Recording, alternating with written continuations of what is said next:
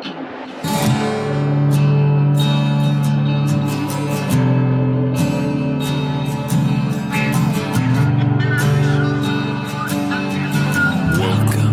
to the Innerverse.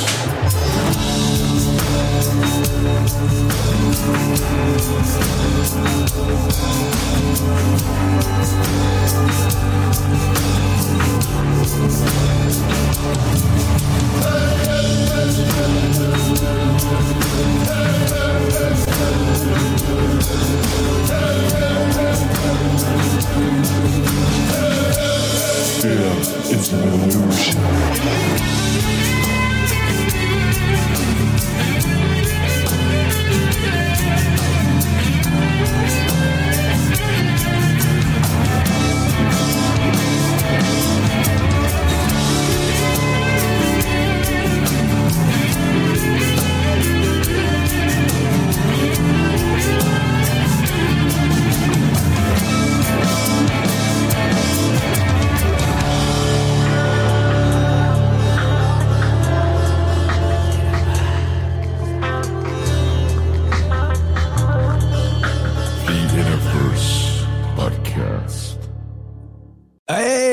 Welcome to the One Within, all to another episode of Innerverse. And surprise, we are live in the middle of the day on a Monday.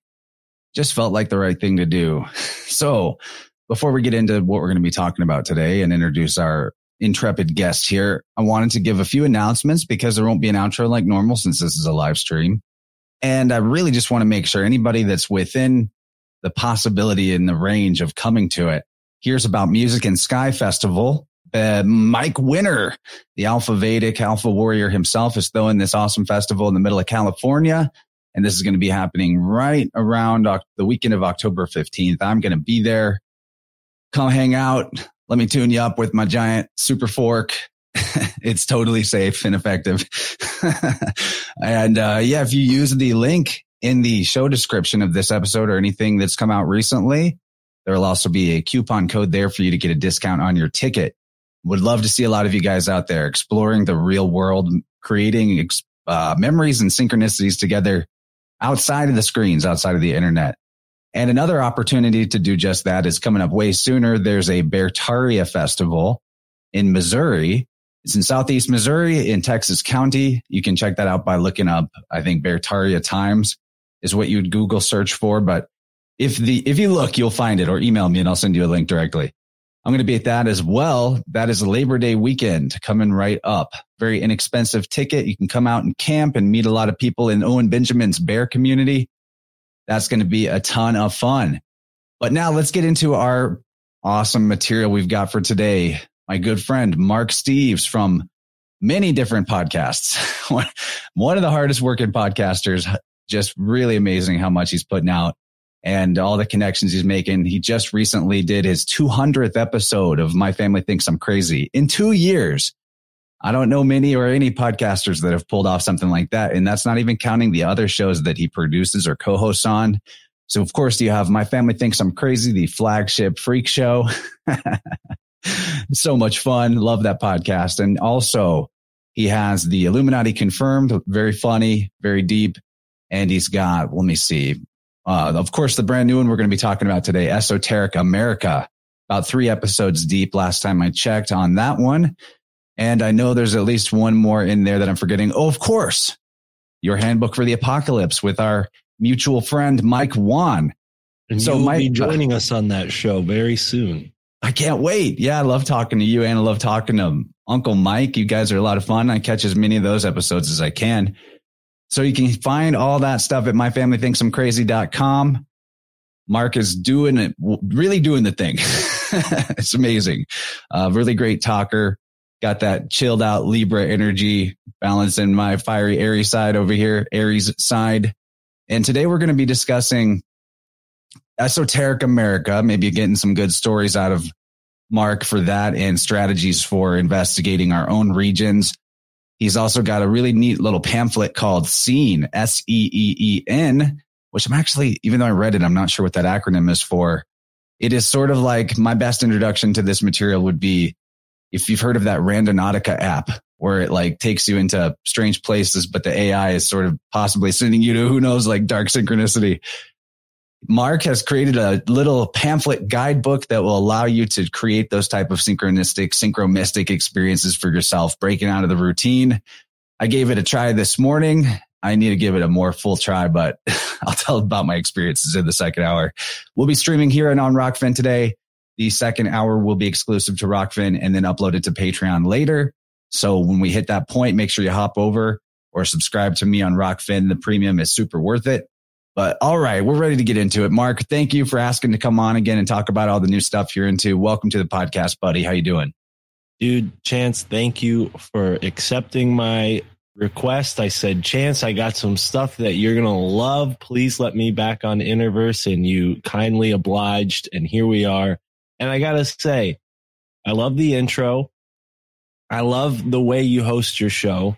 It's rare that I can roll my blunt and smoke it before I even get a chance to talk. Usually I'm like describing my shows and like trying to get it finished. So this is awesome. I'm excited for how this show's going to go today. And also I want to say I love the way that intro went, because the first time I was on the show, I don't believe I saw that. So maybe it's just because we weren't live, but either way, really cool stuff. Thank you for everybody. Yeah, I got new music, new intro music. Yeah. Conspiracy Music Guru. Yeah, I saw that. That's really cool. And I was also going to say, I'm really grateful that you pointed out what you pointed out about the scene, because that's exactly why I started doing what I was doing, because I played around with the Randonautica app and it just didn't work for me. And I also lived in an area where I didn't have phone service. So the Randonautica app it just didn't gel with my world. You know, it's not that I think the Randonautica app is like causing darkness or something. It could be, but I've heard some shit. Yeah, I have too. And I thought to myself, well, I've been doing this Randonautica thing already. I just wasn't aware of it. Now that I'm aware of it, let me do my best to write it down. And it really started over the past few months of just sort of going out in the car and journeying. So yeah, thanks for having me on to talk about that. You plugged most of my shows. There's one other that I do called the Freethinker Society. And Esoteric America is brand new. So we're looking to recruit as many people to be a part of that show as possible, because the goal is to have listeners as the guests. We will have experts, we will have authors, but we want to have listeners. Why? Because we're trying to fill out that map. We want to show people how strange this country really is. And the best way to do that is by recruiting as many local researchers as we can. And sometimes people find stuff that's not even like as crazy as like Bigfoot or Dogmen. Sometimes people find stuff that's just like unique to their area and really interesting, like the one-footed snorkel monster. And it's not always just cryptids either. We talk about Tartaria mounds and native history and really the hidden history of our colonial country. And, you know, personally, I live in an area that has, you know, it's teeming with history, right? New England, there's museums, there's little historical markers everywhere. So this feels like a no-brainer for someone like me. But what's been really cool is getting messages from people who are like, wow, I never thought I could do this. You know, like, whoa, I could be a guest on this show. Really? Oh, I'm going to hit you back up in a month once I have everything. You know, like, it's so cool to see people excited at the opportunity to contribute, because I can't go and dig through every small town. You know, I'm only one person. I know what I know about Connecticut, and that's only because it's a pretty small state. So it's easy to learn, but I've rambled far enough. How are you, Chance? Yo, man, I'm here for the ramble, but I'll give you a chance to work on that Bleezy. I got to check out when it first launched the first episode of Esoteric America and was very delighted to see our mutual friend Andrea was your special guest for that inaugural show. No, that was episode 2. Oh, my bad. That was the first one that I caught then. Yeah, that's all right. And she was fantastic. No slight on Andrea. She was great. And we learned about Baudette, Minnesota, which I didn't even know existed before I met her. So yeah. And she's great. She's in our live chat right now. So, hey, Andrea, shout out. She actually did some amazing decodes for us on that really weird I Pet Goat short film. We ended up, it's like a 7-minute short film, not even. And we went 3 hours and only got halfway through it. So we're going to do a part 2. It's a Vibrant thing. That makes sense. Shout out. I would love to see that.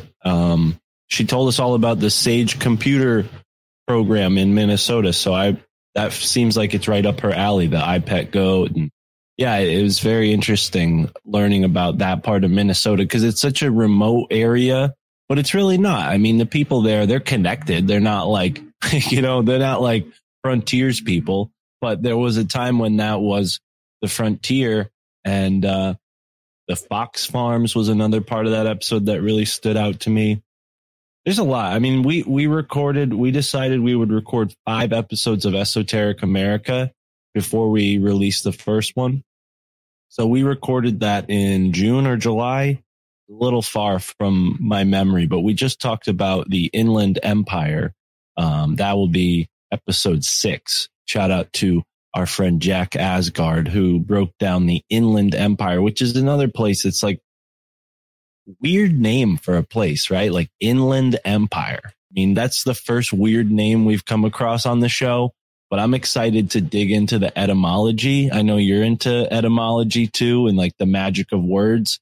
I'm interested. I can't wait to find like a weird sound like Jim Thorpe, Pennsylvania. Why'd they name it Jim Thorpe? Who's Jim Thorpe? Like all these little like pieces of history. You see a sign, you're like, Shamokin Dam. What's Shamokin Dam? So that's what we're trying to inspire in people is like that curiosity to relook and reexamine. And this is, it's not my, mission completely. I've been inspired by people that you're well aware of, people you've spoken to, Michael Wan, Ross Ben. This is, Chad, of course, he's one of our co-hosts, Chad Stemke. These guys are putting out really interesting books dealing with just that subject. So if we can inspire more people to start digging through this stuff, imagine the authors and researchers that are yet to get into this stuff. That's what really inspires me is that we're going to maybe inspire, I'm using that word a lot, people to start, really seriously re-examining, not just, join me on a show for an hour, but like really seriously examining it. And I noticed that with your community, people are participating. We want people to participate, and I'm only one man. I don't know everything. So it's extremely helpful when listeners like Andrea are there to decode iPet Goat or wherever, because I'm definitely not the arbiter of truth. I'm doing this with the help of an army of like-minded crazy people. Well, like-minded families think they're crazy people, but maybe we're the not crazy ones. I think about a lot how my dad has all these books on like local regional lore. And it seems that used to be a really big thing, that people would write little books about local legends and mythology. And there was a flavor for every location, and people were really, really interested in that. And now, it seems like most people are kind of interested more in, not that legends and lore are necessarily not fictional, but they're more interested in your like TV shows and the mythology and legends that are being given to them by the Hollywood. It seems like it's gone from legends and lore to rumors and gossip. It's like people are more interested in like their neighbor's drama than they are like, the country. And I think it's because the cities have taken the focus for a while. People were really enamored by the Industrial Revolution. I think that's waning. It's been waning for quite a while now.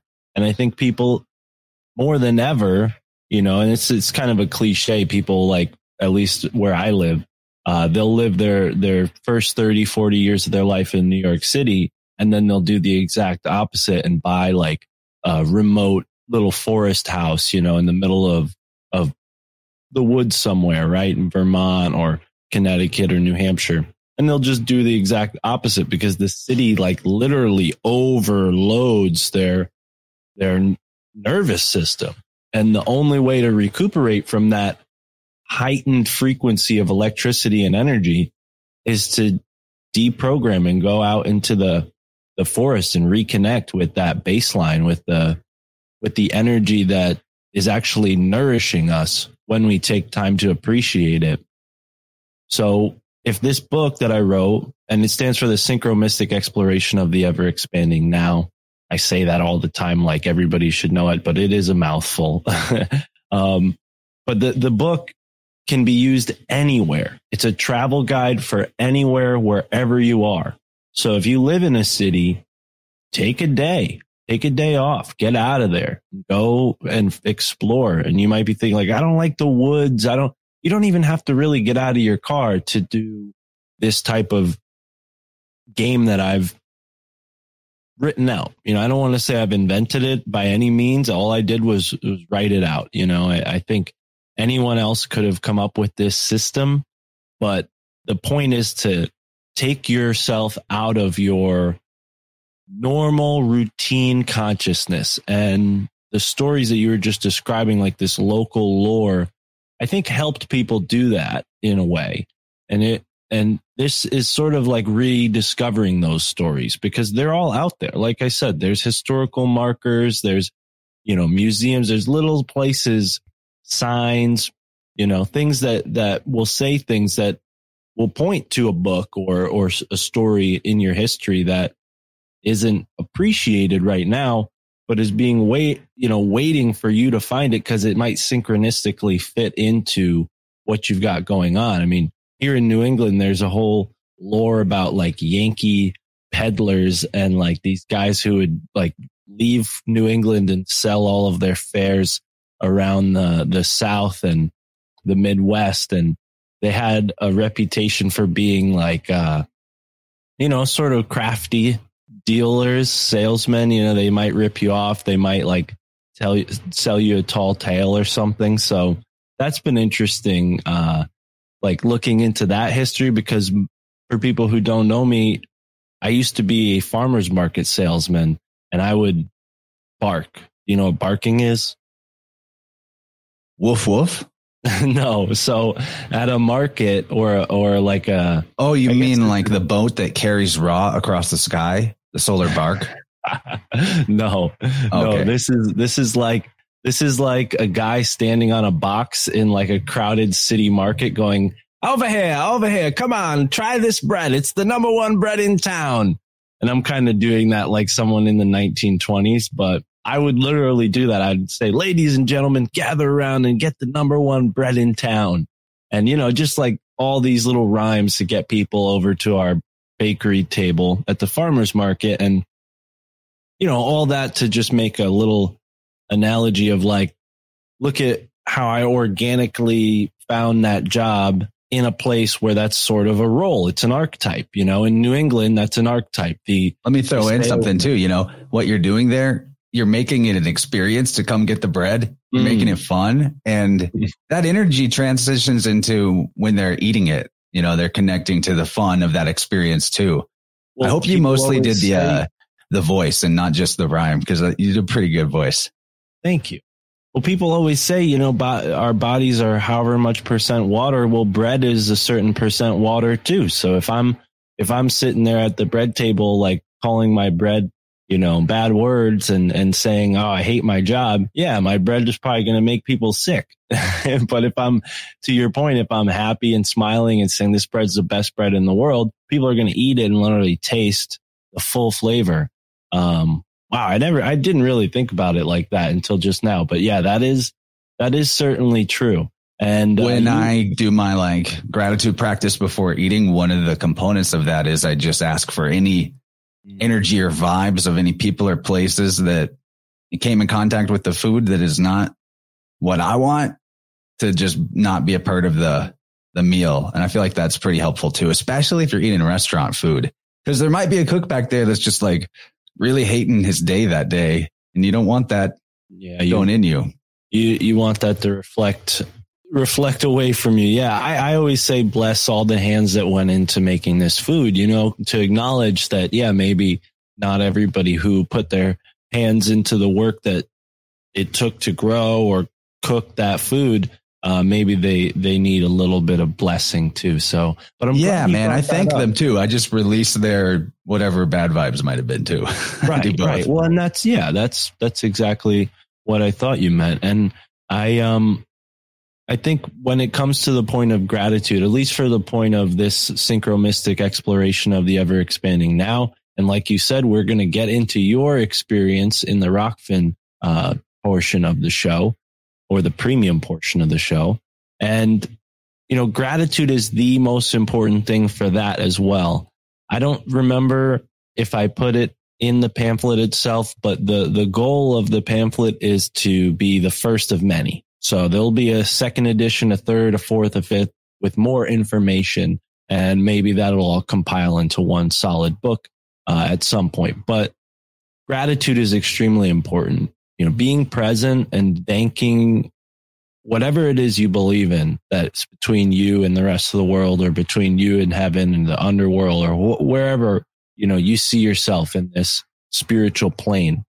Gratitude is extremely important. And I've been hearing that a lot from not just guests of my show, but friends that I've been meeting who have been changing their life for the better. And I think that's something that can help people get out of a funk, right? They go on a scene journey, little trip, they get out of their routine. It's important to be grateful, because when we're not in this state of gratitude, it's hard to see and be aware of what might be there for you. And B, you might be limiting yourself from experiencing those things because you're not expressing it from a state of gratitude. I'm sure you know this. It's the same reason why we just described praying over our food. We can pray over our journey, not just to make sure that we're safe, but to make sure that we're taking full potential. We're realizing our full potential. We're maximizing the potential of this trip. You joked with me in the voice message that, you weren't kidding when you said set aside 4 hours. And it's like, yeah, you want to set aside time, because our minds do not operate on a 1 to 2 to 3 to 4 to 5 to 6 hour schedule. That's so arbitrary. And one of the fun things that this type of journey does is pulls you out of that. Everybody knows time flies when you're having fun. Well, that's exactly what happens. And it's not like, you're going to go on this trip, you're going to be laughing and doubling over. It's not meant to be like a fun experience like that. It's meant to be a contemplative, meditative, fun experience, in the sense that you're letting go of what you normally would do that day. It doesn't mean be irresponsible. It just means prepare to not have any obligations that day. Because like you said, Chance, whoa, I should have put more time aside, because your journey was pulling you somewhere. And maybe it was pulling you just to where you got, and then this conversation's happening. But there is another timeline where Chance messaged Mark and said, hey, can't do this podcast today. Let's reschedule for tomorrow, because something crazy happened on that synchromystic journey. Those are the possibilities that are available. And I wouldn't have minded if that happened. But I also say that set your sights on giving yourself as much time as possible for something like that, because you can be, in an ayahuasca ceremony, you could do some kind of mushroom thing. All that can help a person transform themselves. But my argument is that you can transform your life in an equally impactful way, completely sober, with just minimal. I'm a cannabis addict, so I smoke weed every day, but even that, it's a very minimal buzz. even with the slightest, I recommend people use sage, cedar, the sweetgrass, the burning, smudging herbs that are recommended in the pamphlet, because they're connecting us to this greater reality around us, which ayahuasca and those psychedelic plants do that. Don't get me mistaken, but they're doing it at the highest velocity. It's like the difference between going on like a Kingda Ka roller coaster and like going on a swing set at a park, right? Like my book is just the swings. Like you're just going to go on the swings. You're going to swing back and forth. You're going to enjoy, like if you do ayahuasca or mushrooms or something like that, that's like a roller coaster. Like you're going fast, you're going up, this book is meant to be like a mild hallucinogen, right? Does that make sense? Is that, I don't want to bill it that way because that makes it sound weird, but after I said that analogy, does that make sense? Absolutely, man. I'm actually happy to get into that as sort of the direction maybe I wanted to go next, is the dream walking aspect. But I heard one thing that I've been contemplating for a while and just wasn't sure about is, why is the mainstream now, and has been for a while, but really starting to heavily push the whole psychedelic thing as like moving it into the pharmaceutical domain and the professional psychiatric domain, right? We got like Toe Rogan has been telling people to do it for a long time. Came across anecdotal information from somebody that knew him that suggested he didn't even ever do DMT. Like, I don't know. There could be something there. And why is this all getting pushed in such big mainstream places to do these hardcore psychedelics? And the answer that I came across from somebody commenting somewhere that just like, whoa, that makes sense, is that we're dealing with a hyper materialistic culture. And not that psychedelics have no spiritual value. I don't think that at all. But the materialist culture is like grabbing onto psychedelics as a way of collecting experiences in like a materialistic way. Whereas the real spiritual benefit of anything psychedelic or practice wise is how much awareness of yourself and your environment that it helps you generate. And like the recreational use of psychedelics, sometimes people don't even get much awareness out of that. Right. And in my experience with them, I would try really hard to treat it like I was going on some kind of a shamanic experience where I needed to see more clearly something about myself. I was hiding from myself and all of that. But I love where this is going right now. So what you're describing is the attempt to quantify spirituality. You can't quantify spirituality, right? But science, materialism wants to be able to explain these things that are intangible with tangible means. So you can break these molecules or these elements down to their finer molecules, right? By element, I mean psychedelic plants. You could break those down and be like, okay, so the DMT is doing this, and the ME50M whatever's doing this, and the theobromines doing, like, they have all of these explanations for what these molecules are doing because they're attempting to quantify the experiences. Because, and this is getting into my speculation, and then I'll explain a little further. I think it's because they're trying to create or find a way to augment reality digitally.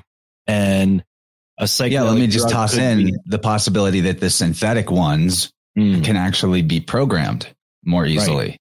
Well, and that could be part of it. And I think maybe the push of psychedelics towards pharmaceuticals or being more legitimate or just being more accepted, it could be insidiously because they're trying to augment digital reality and they need a in between. They need something to put our mind in a state where we're not going to get sick from motion sickness. We're not going to lose track of who we are in our actual physical world. So there are some thoughts that maybe that's why the interest, it's technological, and, it kind of fits in line with what you're saying. My argument in it is that people have it all backwards with psychedelics. The experience is in you. The plant is activating it, right? There's no experience in the plant. Science wants to say that the experience is in the mushroom. The experience is in the DMT. No. The experience that you have is the blending of you, your life, your mind, your consciousness, your karma, everything that's ever happened to you, and the karma of this infinitely different being, right? A psychedelic mushroom is a being. It's a fungus. It's one of the stranger properties of any living being we've ever seen, this ability to like cause an effect like this, right? On a scientific level, it's very strange. But I think it's only strange because science doesn't understand how strange our mind is yet, right? That we could pull an experience like that out of the mushroom by blending with it.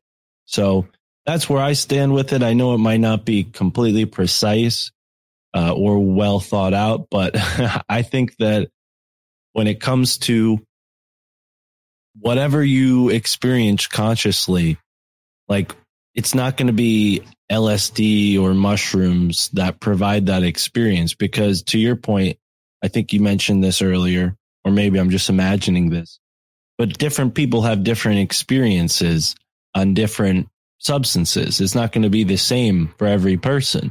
I mean, I remember that being the case with cannabis, where I was a huge proponent. I loved it and didn't cause any problems for me. So I'd tell people like, oh, do you smoke? Why not? And they would say, oh, it makes me paranoid. And I would say, well, that's telling you something about you. And I wouldn't argue with them. I would just make a suggestion like, well, maybe there's something that you aren't aware of, or that you're ignoring, that the cannabis is trying to make you aware of. And that's the true reason why you're paranoid, right? I'm sure people who have experience with plant medicine understand this concept that plants are actually revealing things about ourselves that need to be changed. And I think that if you have enough experiences with psychedelics, you'll ultimately be led in the opposite direction of where this materialist paradigm is going. So it is an interesting catch-22 that science is putting itself in by exploring the possibilities of using psychedelics for their own reasons, for their own agenda, rather. We saw this happen in the 60s, where they thought LSD was going to be the perfect MK Ultra tool, and it ended up almost, collapsing the society that we're in. And maybe that was on purpose. Maybe they did that to create all these communes and disenfranchise people and, fringe people so that they can invade those, sectors of our culture. Maybe. But I also think that we're in America. We're in a place that for thousands of years had a certain cultural, spiritual energy.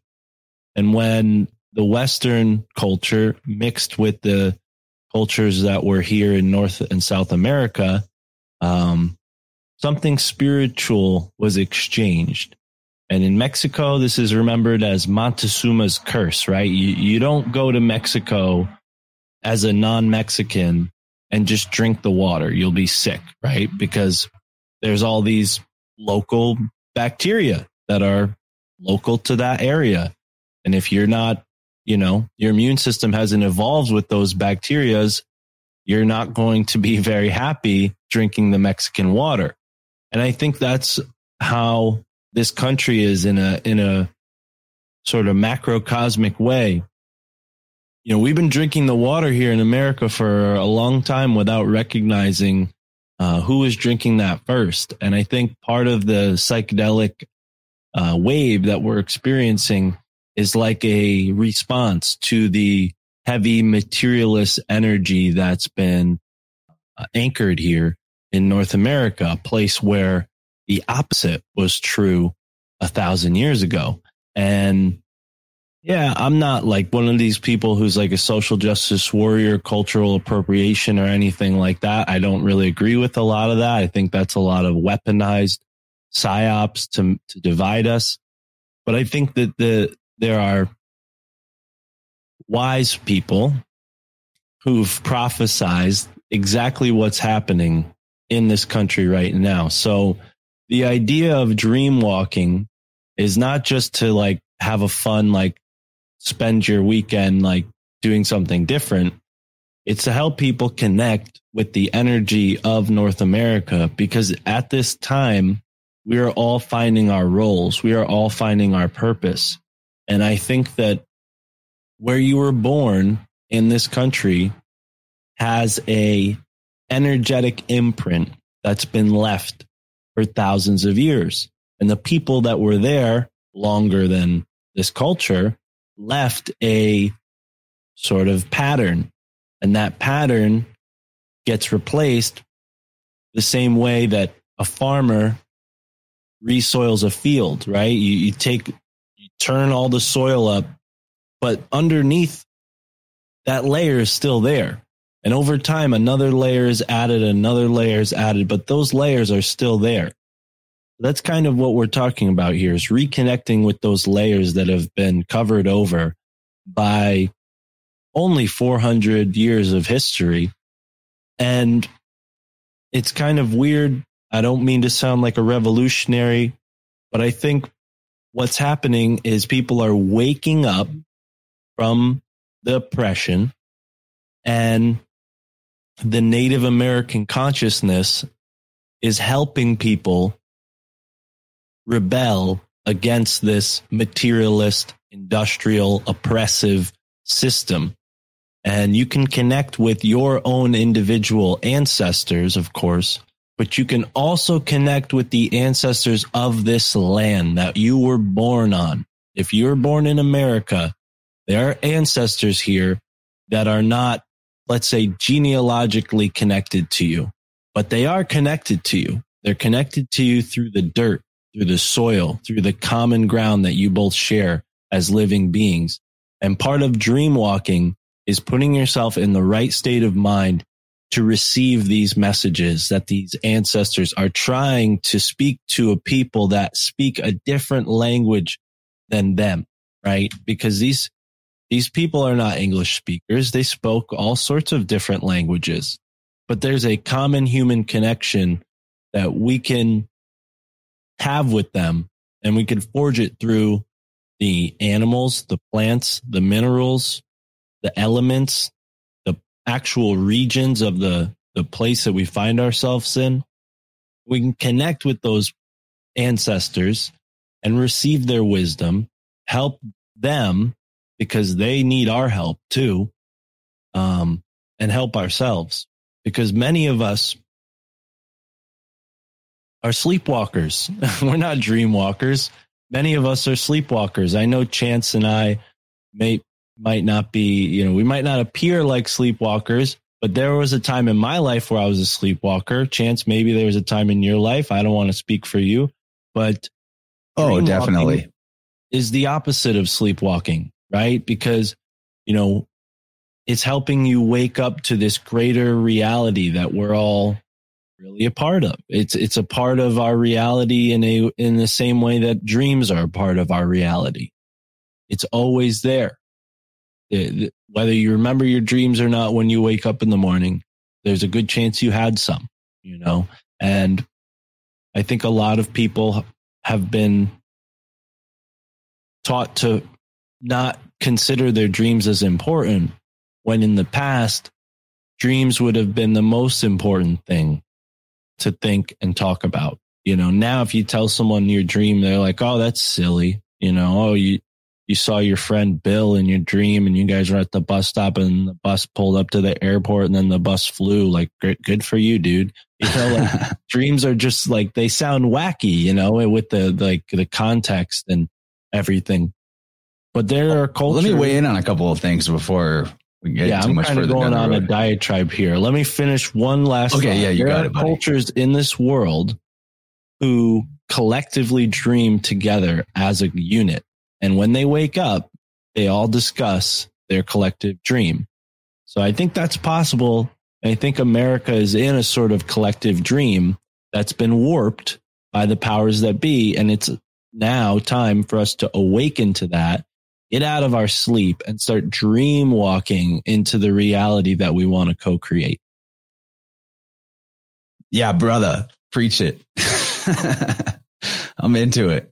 There's so much to respond to, but the ancestor part is fascinating because it doesn't even matter if you have the direct lineage connecting you to people that were on the land before you.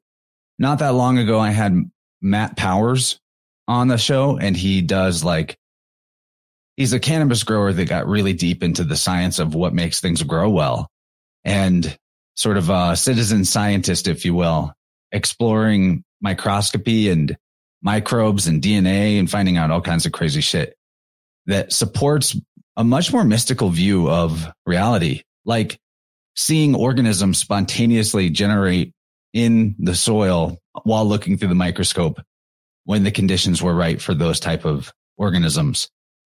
And, there's been a lot of things from writers and thinkers and philosophers of the past that say when you leave the rotten meat out, the maggots and flies kind of just pop into existence because that's the environment for them.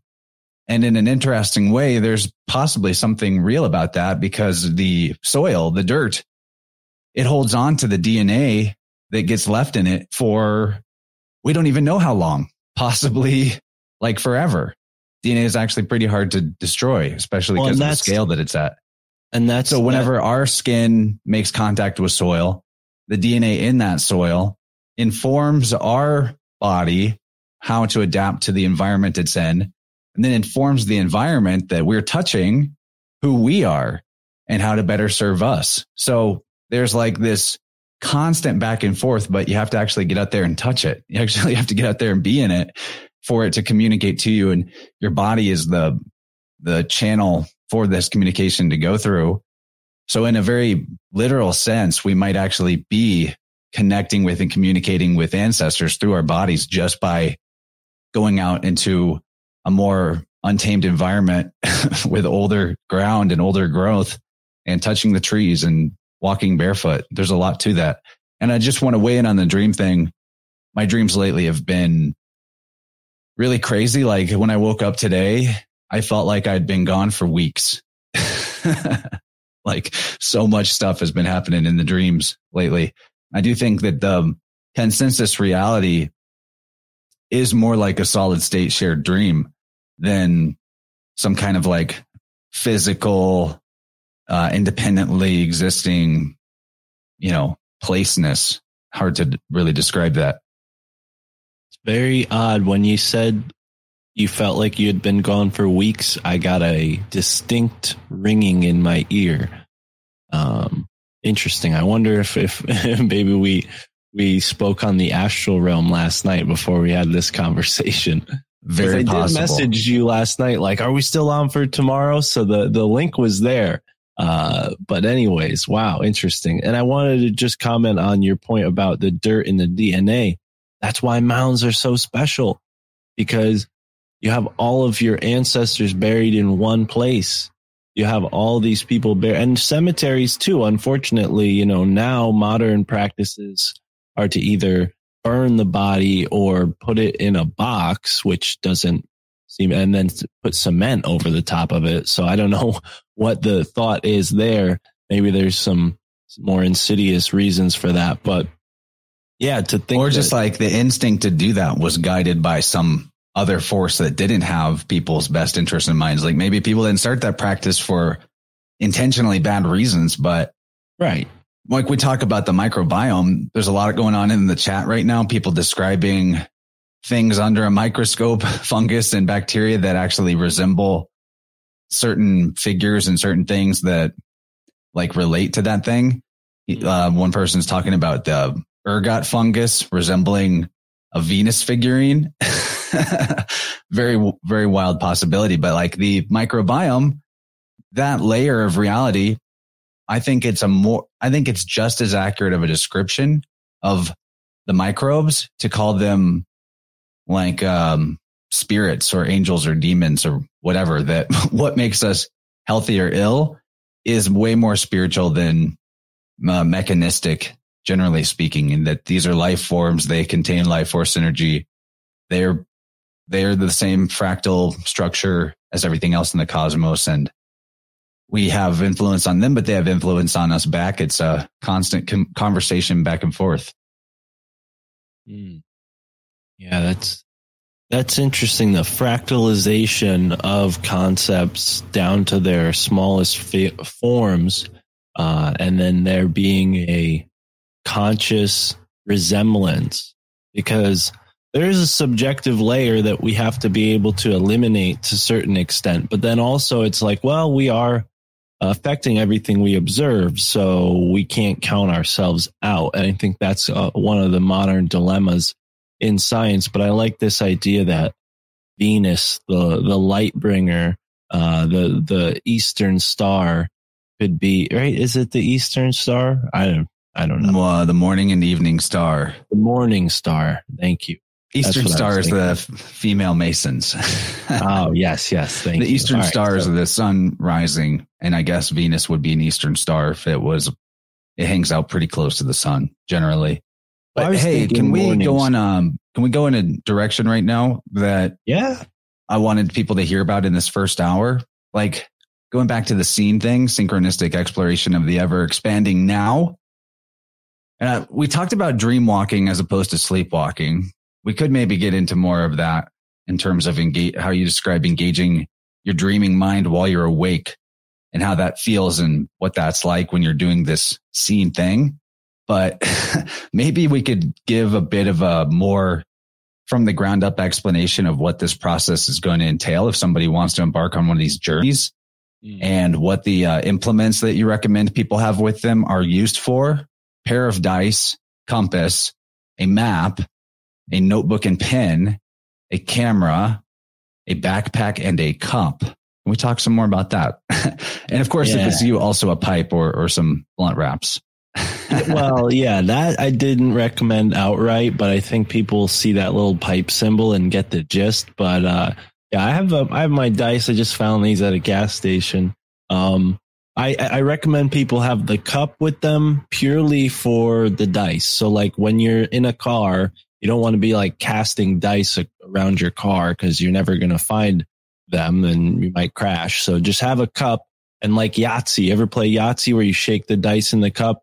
Just shake the cup and look down and see where the dice settle. That's that'll be your divination tool.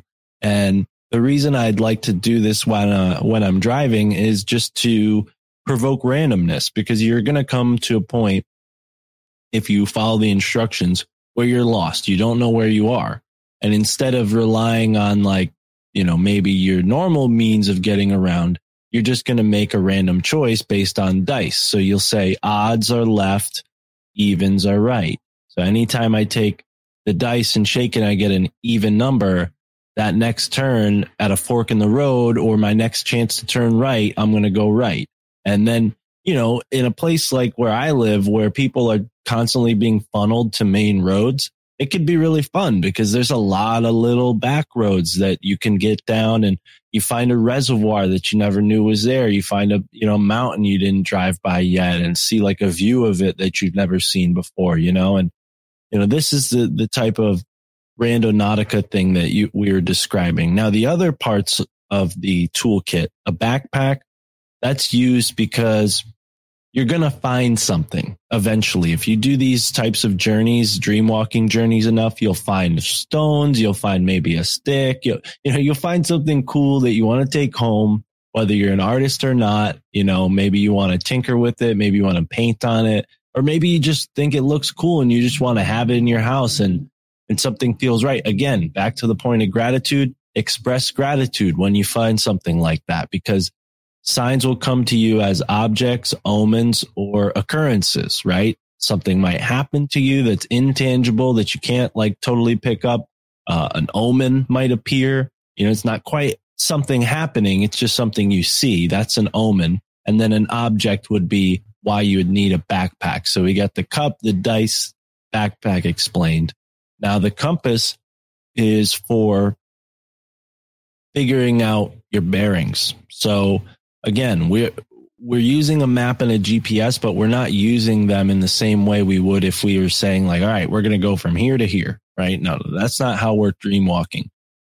We're using the map and the GPS to just get an idea of, okay, where am I in relation to all these other things, you know? And maybe the map might say like, oh, here's a lake, here's a mountain, and you want to go to those general areas. That's fine. But when you're in those general areas, use the map, use the compass to determine what direction you're facing when you find an object, an omen, or an occurrence happen to you. Because I found that adds more detail to the experience. If you are facing the east, there are symbols that go with the east that also connect to this, whatever it is you just experienced. North, south, east, west. Those are important markers and help us understand the reality, the true reality that we're in. They're like constants, right? So the compass is for that purpose. And I'm a weird cat, but I've had sort of a pigeon sense of direction for a while. And I'm not the only one. People who navigate the world sort of get this like good sense of direction. So compass might not be necessary for someone like that, but you do want to have it to verify. Be like, oh, I was right. We are facing the north. The other thing too is the dice symbolically represent, similar to the compass, the directions. A cube, which is what the dice is forward, back, left, right, up, down. I didn't even think about that. That's awesome. Yeah, another layer to it. I mean, I'll have to mull that over for a while before it becomes integrated into like a technique. But like I could see the symbolism. I mean, the black and white is certainly symbolic to me of yin and yang. That's why I have the green and white dice. I thought these were cool because it's sort of like earth and sky. But anyways, so yeah, the compass is sort of to help you get your bearings, and then the notebook and the utensil are to take notes, because depending on how long you're out on this journey, you're going to want to remember little things, little signs, and you just kind of keep like it's, you know, a running log. For me, you know, when I'm out doing this stuff over the past year, I've had my girlfriend Tara with me, so it's very easy. If I'm driving, she could take notes, you know, and so on and so forth. So you could do this with a loved one or a friend.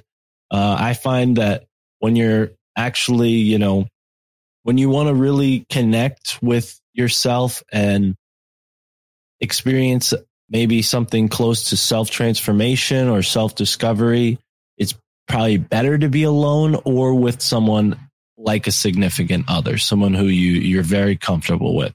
Because the idea is that you have a problem in your life. All of us do. We all have problems in our lives. We might not be aware of those problems. We might not fully understand how to deal with them. And that's okay, you know?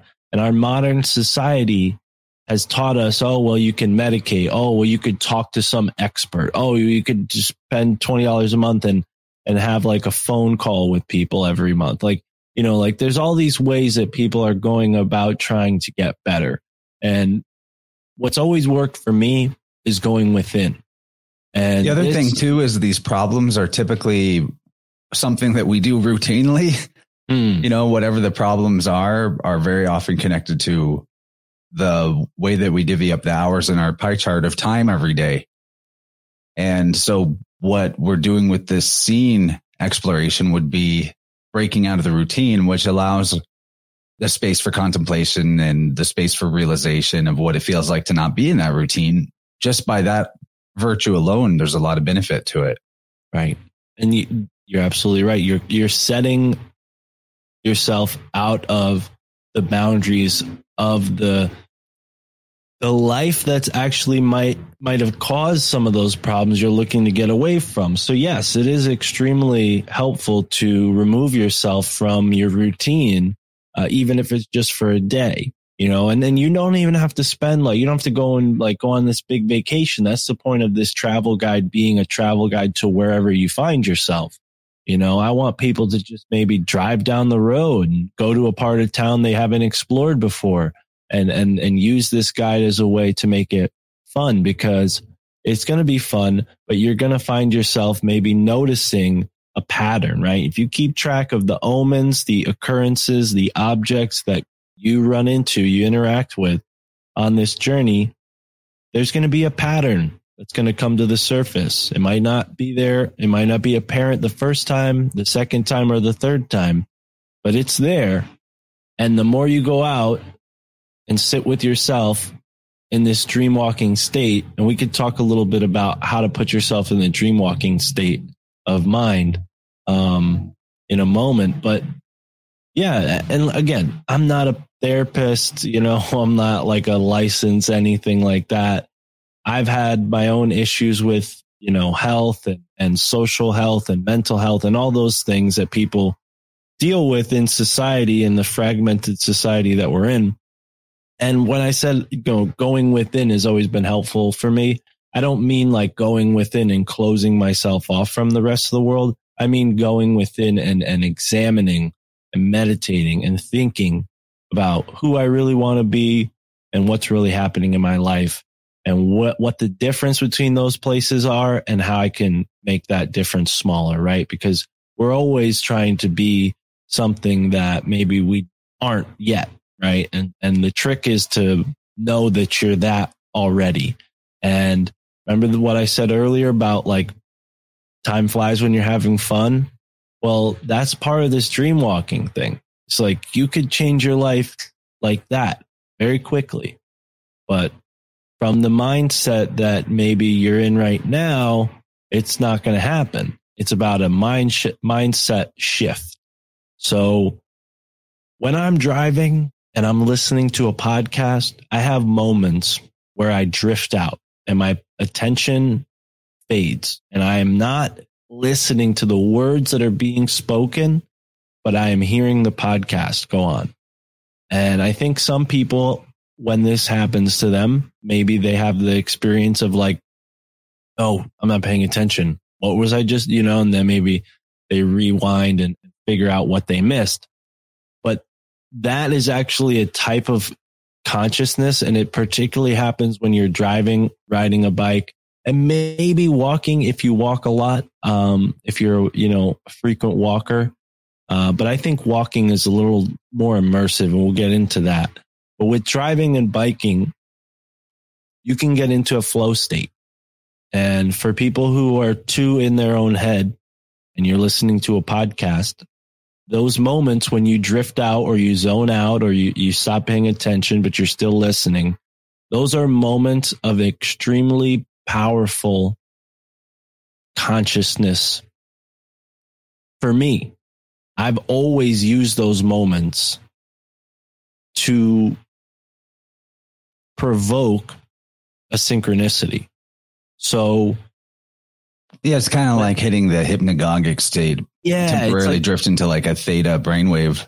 Well, it's difficult to like speak on this in the sense that like I don't want to tell people like, okay, when this happens to you, do this, because there really isn't like a do this. I'm just saying like recognize that it's happening, and then key in your awareness to your surroundings, because obviously you got to pay attention to the road, right? But I think a lot of people kind of drift into this like, okay, just stay on the road. No, look around. There are going to be birds. There are going to be animals. There are going to be rocks. There are going to be plants. There might even be landscape formations or weather patterns that are going to occur in a way that is meaningful to you in that moment. And with the right examination of those symbols, you can rewrite the story of your life. You know, that's kind of what the book helps people understand, is you are constantly authoring your life with your mind and with your actions. What I noticed doing it today, and it wasn't even what you might call like a full session, it was sort of like a little experimental one. But I noticed the difference was really clear in the quality of my attention to the path and things on the path and what the sky looked like. And I just felt way more in the moment while I was on this walk. And I think it was because I was like looking for the omens. I wasn't treating the world as just this material stuff that I'm passing through in search of a particular goal. Instead, it's like that old cliche. The journey is the point, not the destination. And I was like really in the journey. So I'll tell, this is like maybe inappropriate aspects of the story in terms of like some of the weirdness of what conclusions I came to. That's why you're waiting for Rockman? Yeah. Got to get it past YouTube censorship. No, I just want to only tell it to the people that support. Give them all I appreciate that. Shout out to we are getting close to that point, and I was hoping, and I don't think there's really time for it unless we have the space to go a little long, but I was kind of hoping for some kind of like a anecdotal story that either you experienced or somebody that has tried out your scene method has had happen. And I know setting intentions first could also be a really powerful thing. Like if you're using any divinatory tool and you put parameters on it, like this is what I want to know about, that can really impact the divination quality. So I know with the Randonautica thing, people that had dark experiences like would ask for something fucked up and then they would find like a dead body. So I'm not saying to do that, but I don't expect that to happen for people with this. I mean, the whole Randonautica thing, I think that's like, it's totally different in the sense that you're bringing someone else's will or intention into the equation. Whereas this pamphlet has my will like totally not in it at all. Like you can do whatever you want with this pamphlet. I'm not like telling you where to go. Right. So I don't expect that kind of stuff to happen because when you're engaging with the scene, it's just you and you. And if you don't have that kind of stuff going on in your life, you're not going to be brought to a situation like that. I think, unfortunately, because Randonautica was what it was, there was other people's intentions creating like this egregore and then using people's intention, attention, and abilities to go to these places and, take part in something that maybe wasn't started by themselves, right? So this is different in the sense that you're going to start this. You're going to provoke this change. So when you're walking, and walking is a good way to do this, I do want people to drive and get somewhere different. But yeah, at some point, get out of your car, walk around, explore, get off your bike, walk around. And when you're doing that, you're going to do something called a walking meditation. And there's more information out there on this if you want like a deep how-to. But I've been doing this for almost 6 years now. So it's something that I've put into practice. And I've noticed a very different form of consciousness evolving once I made this change. So when you walk, you're going to try to match the rhythm of your steps with your breath. And this is going to be different for everybody. Everybody has different gait, different height, breath. So it's going to be different for everybody, but you got to find the rhythm. So it might be 4 steps for every inhale and 4 steps for every exhale. It might be 5. It might be 2, right? But you're going to match your steps with your inhale and your exhale. And you're going to begin to walk in this flowing state where now you're thinking about your breath for enough time to maybe stop thinking about your relationship problems or your, money problems or your job problems or whatever problems that you're looking for a solution for, or maybe didn't realize there was a solution for. Those are going to still be there. They're going to be on the precipice, but you're going to walk through meditating and allow for these omens, occurrences, and objects to show you the truth behind those problems rather than allowing sorry about that. Instead of allowing for your mind to have complete control over the situation, you're going to allow for this feedback to take place between you and your natural world, because your world is alive. It's speaking to you. And I feel like I'm kind of going away from the point you were just making, Chance, because that dryer buzzer just distracted me, but that was the buzzer saying, all right, it's time to switch over to the Rockfin Hour. Right on. Oh, and by the way, I want to say we can get into that. We wanted to talk about, or maybe like how setting intentions can derive a specific experience. And maybe you've got some stories to share from people doing this method too, that we can get into there on the other side. You also said, do you have any direct like experiences from people using the scene and what happened? So you listened to Your Handbook for the Apocalypse. So I know that. I'm not sure if you've listened to the latest few episodes, but when I went to Pennsylvania, Michael Wan, Tara, and I had what I would consider a dreamwalking experience in the Serpentine Barrens. So we did discuss that a little bit on that show, but I could discuss it again. It's certainly, sort of an interesting experience. It'd probably be better suited with Mike's take as well. He's a little better at explaining it than me. But the book was finished after we came back from visiting Mike. So, that there really hasn't been that much time. I mean, it's only been out for a month. So I haven't gotten any feedback other than people saying they liked reading it. I don't know how many people have actually tried it. You're the first person actually to have an experience that we're about to get into. And I want to give a shout out to everybody who supports Interverse. I've been supporting Interverse on Patreon for a while. I think I follow you on Rockfin, but we're both on Rockfin. So it's kind of like whatever, but Patreon. Yeah, we're mutual patrons of each other. That is true. Exactly. So shout out to all the patrons on Interverse. I appreciate being a part of the community that you have there, Chance. And thank you for having me. I know we're going to go over to the premium side. So for everybody listening on the free side, check me out. MyFamilyThinksI'mCrazy.com has all my podcasts on it. We're almost 250, but we just got to episode 200 for the proper My Family Thinks I'm Crazy podcast. And it's a 9-hour episode, 8 different interviews. It's wild. People are going to love it. So go check that out. That is bold, man. Going big.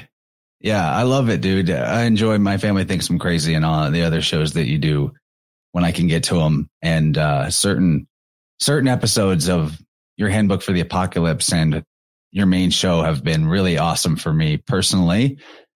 I do enjoy being a patron. People should definitely consider throwing Mark some support because he does way, way more for free for everybody here than is even reasonable.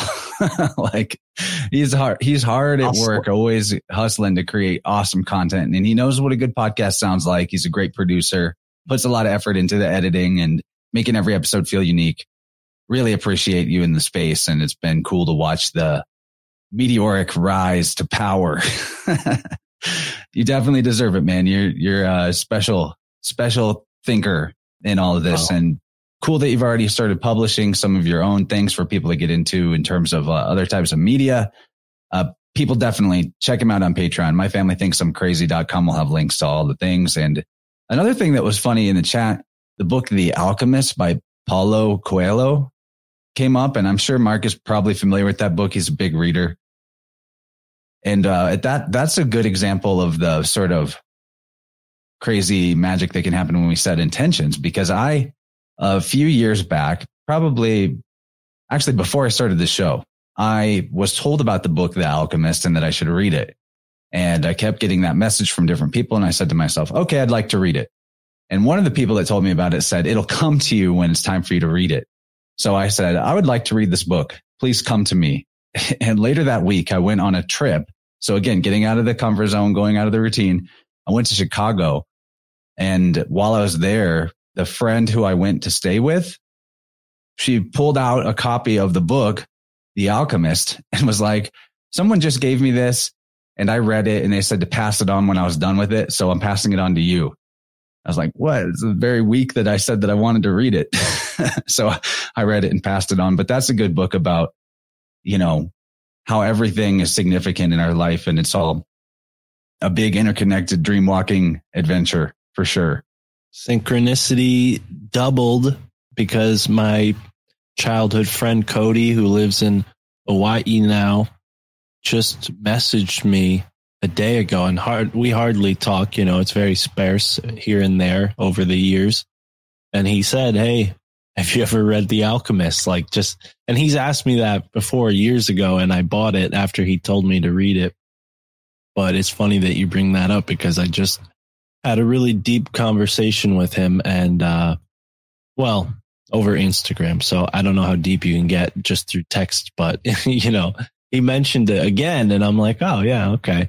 I think I actually gave away my copy of The Alchemist to somebody in my Patreon, because for people at a high enough tier, I used to send out books. I stopped doing that mostly because I can't afford to ship them. It's like $10 to send it. And then I'm also giving away like a $10, $15 book. So it's just not worth it. I think people are getting enough. So I think that's partly why I started doing my own writing, because I'm like, well, instead of giving away all my books, I'll just do a book club where people get a new book from me every, so often. And if you're at that tier, you'll never have to pay for anything I ever write. You just get it. You still giving people spirit animal names though? That's also hard to keep up with too, because we probably get a lot of patrons. I got a spirit animal name from Mark, and he named me Healing Tarantula. I have a spider tattoo on my arm, and I do sound healing for people. So well done, Mark. That was spot on. Cards. But unfortunately, not everybody sticks around. So it's like, why I almost felt like I'm giving spirit animal names to people who then leave a month later, So I want to get a more dedicated. The people who do stick around have spirit animal names. So if they really want one, they can hit me up. I'll give them one. But for now, that's paused. Cool, man. Well, we're going to hop over to the second hour. Reminder, people, check out Music in Sky if you can possibly go to that, or the Beartaria Festival. Music in Sky in California, Beartaria meetup in Southeast Missouri. I'm going to be at both of those. Labor Day weekend for the Bears and the middle of October for the Music in Sky Fest being thrown by Alpha Vedic. And also hit me up at chance@interversepodcast.com if you're interested in doing a tuning session. Those have been quite as remarkable as always, and schedule does stay pretty full with that. So if it's something you want to possibly do in the next month, get in touch so I can get you on the books so you're not waiting possibly longer than is comfortable. And we're going to play some interlude music between this and the second hour. I'll drop the link to Rockfin stream in here in the chat. It's also already there in the episode description on YouTube. And I got an email from a listener who creates music and wanted to show me his music. And the handle is Volo, Volo. I checked out his page on Spotify and SoundCloud, and I was really into the tunes. And so I'm going to play one of his tracks called Dream State. Pretty appropriate for the conversation that we've already had. So we're going to be over on Rockfin. You guys got about 4 minutes of music to get yourself over there. Sign up if you need to, or get on my Patreon and you'll be able to check out the replay whenever I post that later today. And thank you, Mark, for being here. Everyone make sure and go check out My Family Thinks I'm Crazy. There's a lot of good stuff in there. And we'll see you guys on the other side. Thank you, Mark, for being here. Thanks for having me.